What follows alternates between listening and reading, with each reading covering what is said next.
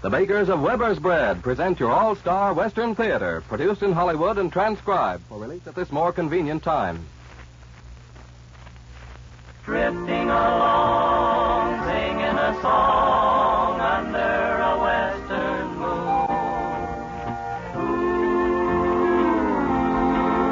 From Hollywood comes your all-star Western Theater, starring America's great Western singers, Foy Willing and the Riders of the Purple Sage, bringing you the music, the stories, and the spirit of the great open spaces.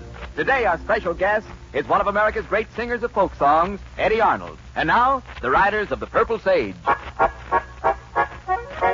Listen to a song of the wind. Listen to a song of the rain. Listen to a song of the sagebrush calling to me again. Me and my pony are free,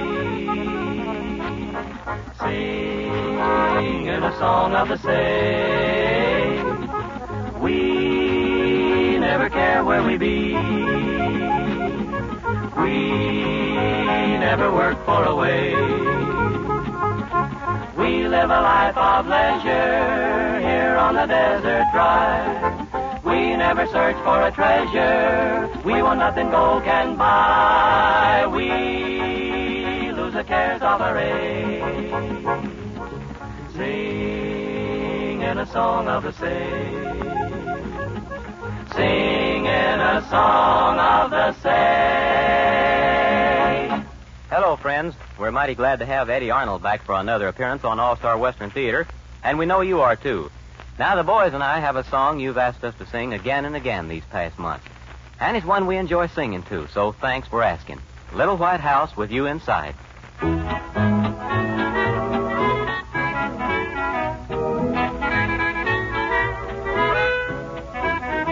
Little white house with you inside, and heaven will be near me. With your love proved and tried, always near to cheer me.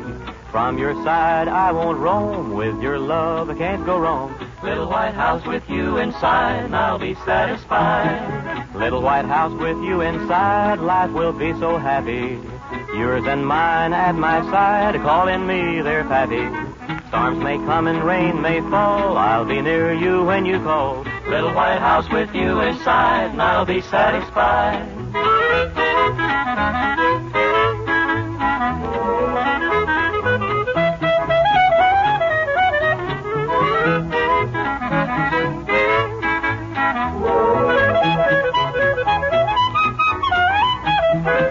Little white house with you inside, and I'll bring home the money. You're the queen and my bride, I'll always call you honey. You love me and I love you, love like ours will be true.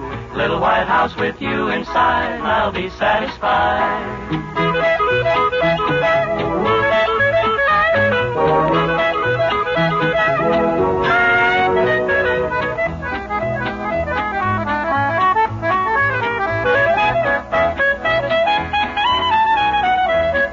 Little white house with you inside, never mind the weather.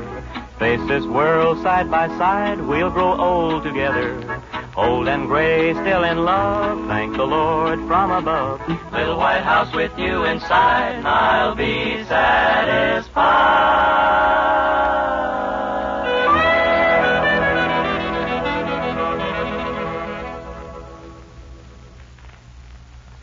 Well, take a little breather, boys, and line up your music for another song while I fill in with a few words about good Weber's bread.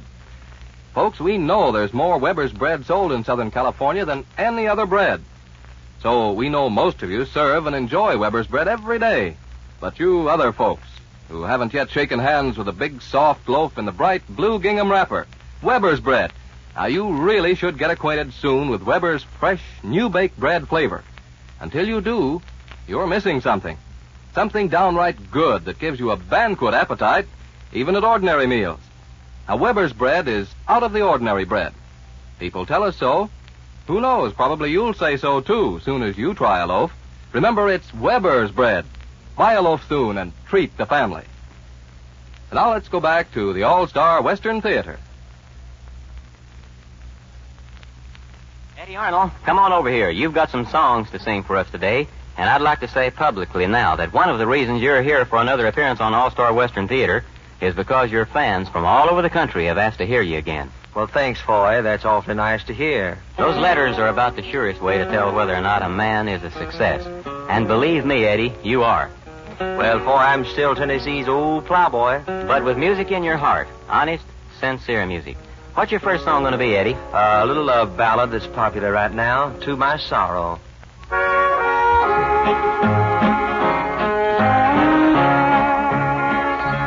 To my sorrow, I loved you only 'cause you told me your heart was true. Then you left me to love another. To my sorrow, I trusted you. Only time can heal this longing in my heart, dear. And somebody else may help me to forget. I should hate you for all these heartaches, but to my sorrow, I love you yet. To my sorrow, you made a vow, dear, and you promised to never go. Now your promise and vows are broken. Why I love you, I'll never know. Maybe someday when your hair has turned to silver, you'll be sorry that you said we had to part. Though I'm smiling, inside I'm crying, 'cause to my sorrow, you're in my heart. Well, it's time now for Foy Willing and the Riders of the Purple Sage to tell us another of their adventures in the West. This week, they've called their story Buried Treasure. In the 1870s, when silver kings were taking great quantities of precious metal from the earth, Eureka was a thriving little settlement. But now, it's merely a ghost town. Few silent, weather-beaten buildings that stand alone in the desert, a scant handful of people, men who, for one reason or another, want to get away from the sight of other men, misfits, criminals, hermits. The Riders of the Purple Sage headed for Eureka one morning, and more than mere curiosity drove them along the trail. They, too, felt they must get away from other men, and they had a very definite reason for thinking so. Well, I say we ought to tie him up to one of them old lampposts when we get him to Eureka, Foy, and leave him there to starve. I'm inclined to agree with you, Al. If we weren't so chicken-hearted, we'd really make him suffer like he's made other people suffer. Who's this you guys are talking about? We're talking about you, Johnny. You and that saxophone. Oh, now, Foy. Trying to learn to play that thing has got us run out of 3 counties already this week. And the ghost town is about our last refuge. Well, if your billy goat vibrato disturbs somebody out here, then we're going to have to do something about you. Come on, let's hightail it. There's a sandstorm going to hit, and we want to get to the cabin before it does.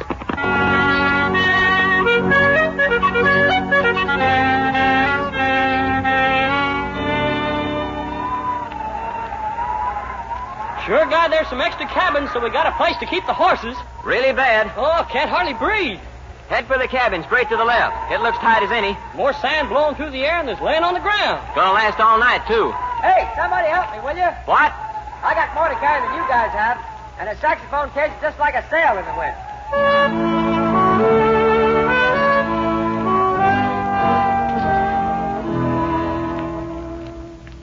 You guys are just jealous, that's all. Sure glad the storm died down this morning, ain't you, Foy? I'll be in the cowboy band, and you won't. Yeah, Al, it was a doozy, all right. I might even be asked to play a solo. Somebody at the door. Clear out here. That brass moose call of Johnny's has disturbed somebody clear out here. I'll see who it is. You better be thinking up an excuse, Johnny.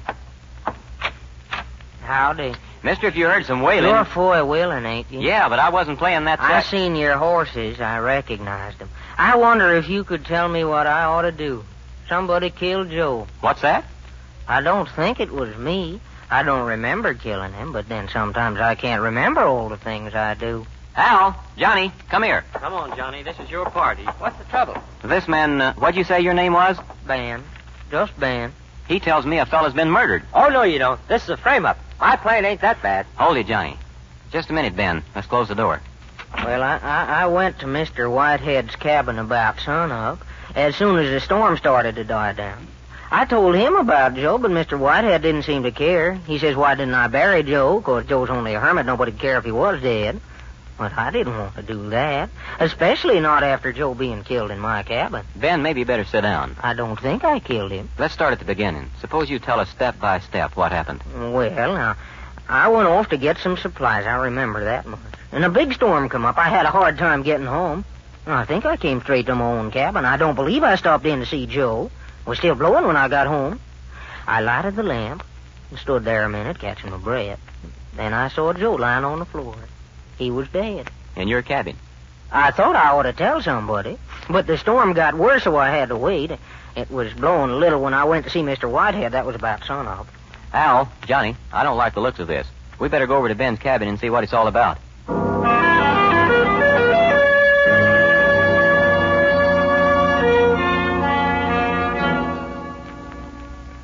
That's my cabin over there. I carried, must be 75 or 80 nice flat rocks and built a walk up to it so the place would look homey. But the storm covered them all up. Yeah, a good 3 inches of sand even on the windowsills. Ben, you haven't told us anything about the man that was killed. Who is he exactly? Joe? Yeah. Oh, Joe was an Indian, a fine fella. Only he was awful afraid of being burned in an everlasting fire. You mean he was religious? No, just afraid. Once he swore an oath that he'd never tell where some money was buried. And the fellow who buried it made him swear. Said Joe would burn in an everlasting fire if he did. Folks was always coming up here pestering Joe, trying to make him tell. I reckon we know why Joe was killed now anyway. Yeah, and we'd probably be able to track down the killer if it hadn't been for that storm wiping out the footprints. There's footprints, see? Running toward us from the cabin. Well, that's my cabin. I reckon the footprints are mine, too. I made 'em just now come to see you. Yeah, guess you're right, Ben. Just my luck. Spent all day fooling around with this, and I won't have any practice at all. Put your hands in the air. Al, Johnny. All of you. In the doorway, that cabin. Put your hands in the air. I got a gun. Down, Al, Johnny. Get down, Ben. I'm going to shoot. No! You got him, boy. Oh. He's running. Come on, let's get him. No, let me go. We got him. I didn't know you were sheriff's men. There's been a murder here. You were strangers. I thought you might have killed him. You got him in the arm when you shot, boy. You were strangers. I didn't They were know. with me, Mr. Whitehead. You know I wouldn't be with criminals. So you're Mr. Whitehead. You're the man who told Ben to bury Joe instead of reporting the murder. No. What I said was, we mustn't bury him until we do report the murder. Isn't that what I said, Ben? Huh? Well, no, I ain't sure. I thought that... Al, you and Johnny look after Whitehead's arm. Only a flesh wound, but he may need cleaning. I'll take Ben and have a look at the cabin. Yeah, and while we're fixing the arm, we'll ask Mr. Whitehead a few questions. A man who's always ready to use a gun usually knows a few things as far as killings are concerned.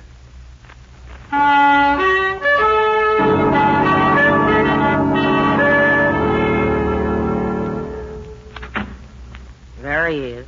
That's Joe, lying there on the floor, face down. I don't think I killed him, but sometimes I don't remember everything I do. My mind isn't clear all the time. He could have been shot after he got here, all right, Ben. Yeah, I know. If I could remember whether I stopped at Joe's for supper last night. Lots of times I eat with him. Seems more likely he was shot somewhere else, though, and came in here before he died. There wasn't any struggle in your cab... Wait, there's a gun. What? 45 automatic. Oh, I'll get it. No, I'll get it. We don't want to spoil any fingerprints. Oh, that must be the gun that killed him. Ben, I'm sorry, but finding this gun here makes things look awful bad for you. I like Joe, too. You started to tell us something about people pestering him to give up the buried treasure. Well, yes. When Joe was young, he worked for a man named Mr. Morley. Mr. Morley was rich, but he didn't like his wife. He was afraid of her. So one night, he and Joe took all the money. They buried it. He made Joe swear never to tell what they'd done with it.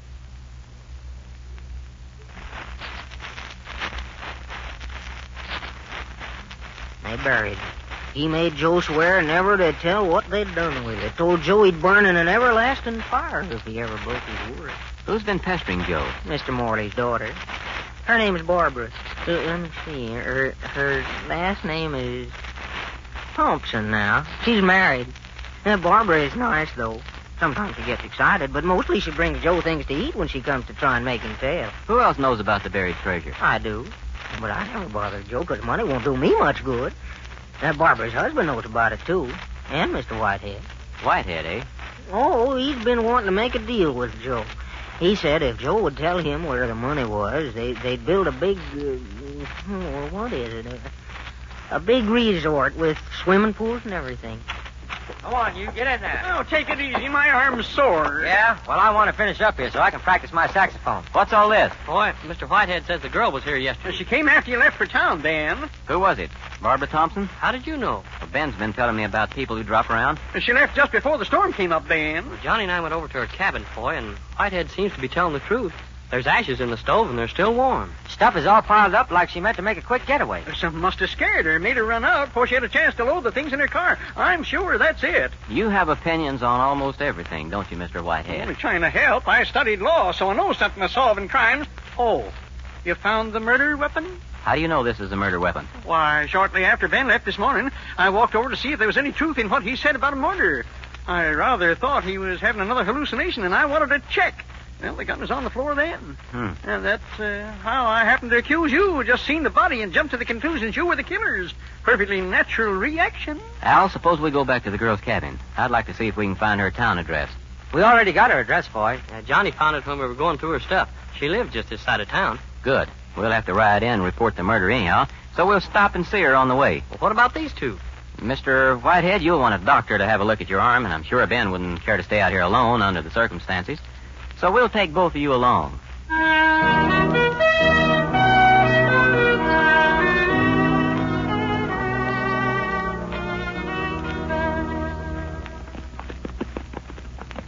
Al, don't give Ben and Whitehead this information, but here's the plan we better follow. I'll ride on ahead and see if I can pick up the girl, then hightail it for the sheriff's office. Right. You and Johnny keep watch over these two. Take Whitehead to the doctor and have the wound looked after. I'll meet you outside the doctor's office after you've finished. Yeah, let's save all the time we can. My music is sure suffering today.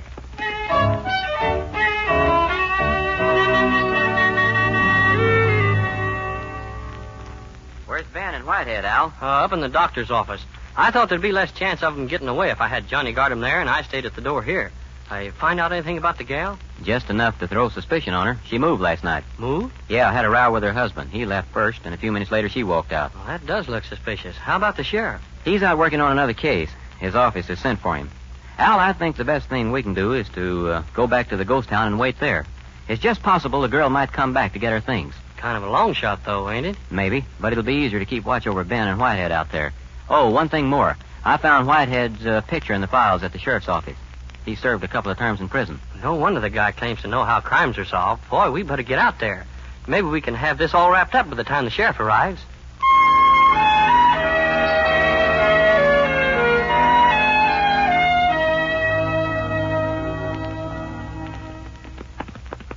You know this is illegal, don't you? You know you haven't any right to hold Ben and me. We're not holding you, Mr. Whitehead. We're merely escorting you back to where you live. Maybe we are holding him, Al. Maybe we got a right to hold a man who pulls a gun on us. A whole day's almost gone.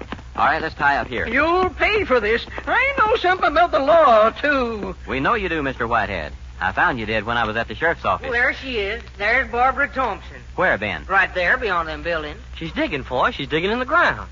Johnny, put a gun on these two. Watch Whitehead particularly. Al, come on, we'll get the girl.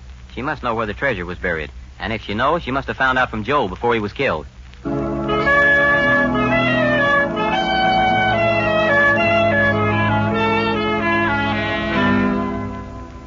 What do you want with me? You can't Drop come here. those tools and come on. You haven't any right to tell Drop me. the tools and come on. We represent the sheriff's office. Oh, There was a murder here last night, and you visited the man who was murdered shortly before the killing took place. I didn't do it. I didn't kill him. But you don't deny you were here.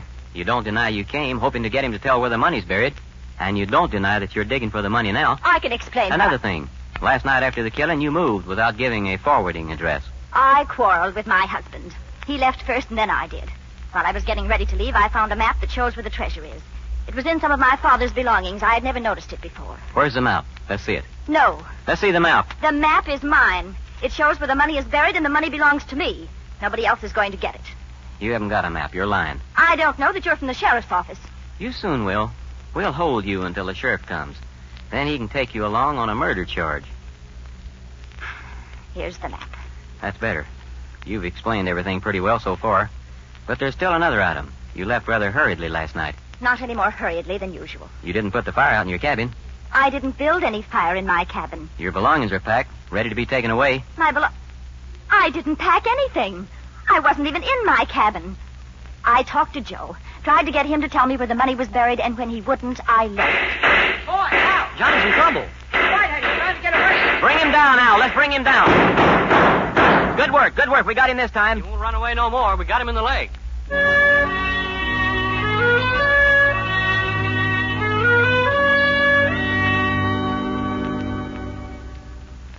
All right, Barbara, you and Ben can go as far as we're concerned. But you better let us know where you can be reached. The sheriff may want to talk with you. Oh, thank you, Foy. I'm so glad you've decided I'm not a murderer. What about me? What are you going to do about me? We're holding you on a charge of murder, Mr. Whitehead. Well, you can't prove I killed anybody. You've already confessed. When you came into the cabin this morning, you identified the automatic I was holding as the murder weapon. But I explained... Your explanation was your confession. You said you went into Ben's cabin earlier while Ben was away looking for us. You said you saw the gun lying beside the body then. But you weren't there then, Mr. Whitehead. You couldn't have been there this morning, or we'd have seen your footprints leading to the door. But my footprints... The only footprints were Ben's, and they led away from the cabin. What really happened was that you shot Joe during the storm.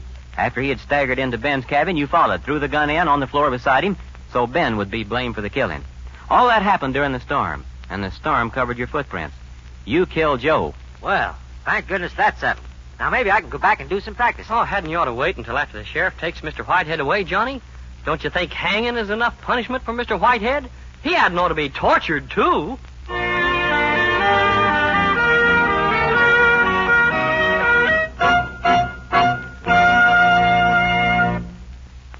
Say, folks, you ever watch a child run full speed from dawn till dark, busy every minute? Well, where a kid gets all that energy is something for the doctors to figure out. But, you know, the food he eats must have a lot to do with it. Food like good Weber's bread, we mean. Now watch the small fry in your neighborhood. See how eagerly they go for bread after school. Soft, fresh Weber's bread with butter or jam. And why not? Bread provides energy, and that fresh baked flavor of Weber's bread seems to be just what the doctor ordered. Remember these things about good Weber's bread. It's good for you. It provides energy. The good taste suits children, or anybody else for that matter. And remember, too, that Weber's bread comes to you in the bright blue gingham wrapper. Buy a loaf soon, won't you? Now, back to the All-Star Western Theater.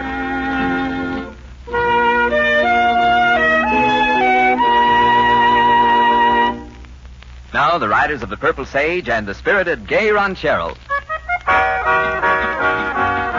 A gay ranchero, a caballero, can always find someone to pet. A senorita, a sweet pepita, her other loves will soon forget.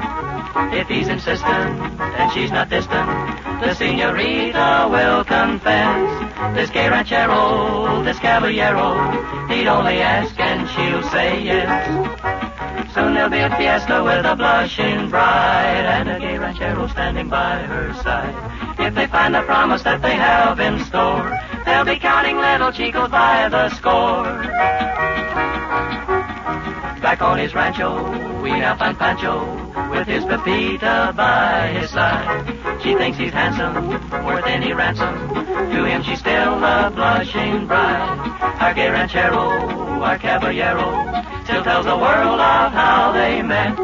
This gay ranchero, this caballero, says he has nothing to regret. Now to end the story that I once was told, here's a little secret that I must unfold. For they found the promise that they had in store. Now they're really counting chicos by the score. Gay ranchero, caballero, says that he has nothing to regret. Now a song that carries with it the real spirit and traditions of the West. Eddie Arnold joins the Riders of the Purple Sage, and we hear, I'll hold you in my heart until I can hold you in my arms.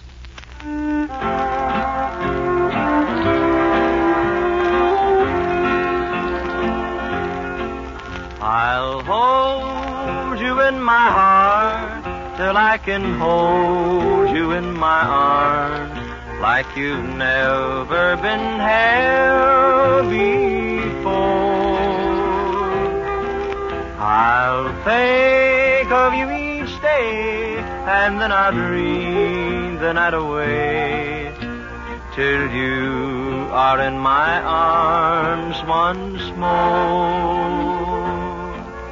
The stars up in the sky know the the reason why I feel so blue when I'm away from you. I'll hold you in my heart till I can hold you in my arms. So, darling, please wait for me. I'll hold you in my heart till I can hold you in my arms, like you've never been held before. I'll think of you each day, and then I'll dream the night away, till you are in my arms once more. The stars up in the sky know the reason why I feel so blue when I'm away from you. I'll hold you in my heart till I can hold you in my arms. So, darling, please wait for me.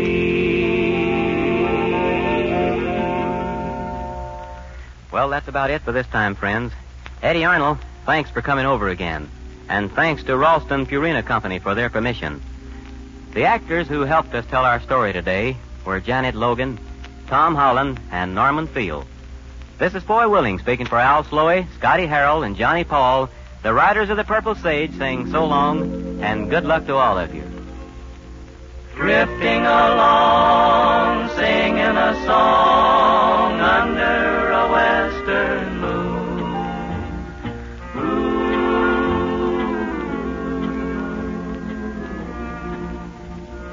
From Hollywood, you've heard your all-star Western Theater, a V.M. Bear production starring America's great Western singers, Foy Willing, and the riders of the Purple Sage.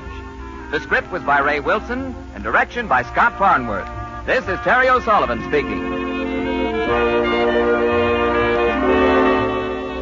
Ladies and gentlemen, the All-Star Western Theater was transcribed and presented by the makers of that good Weber's bread.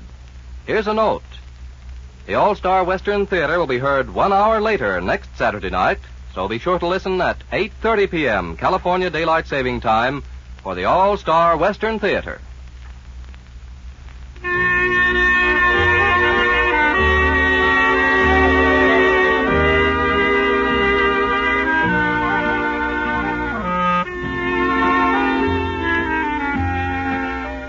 This is the Mutual Don Lee Broadcasting System. KHJ, the Don Lee Station, Los Angeles.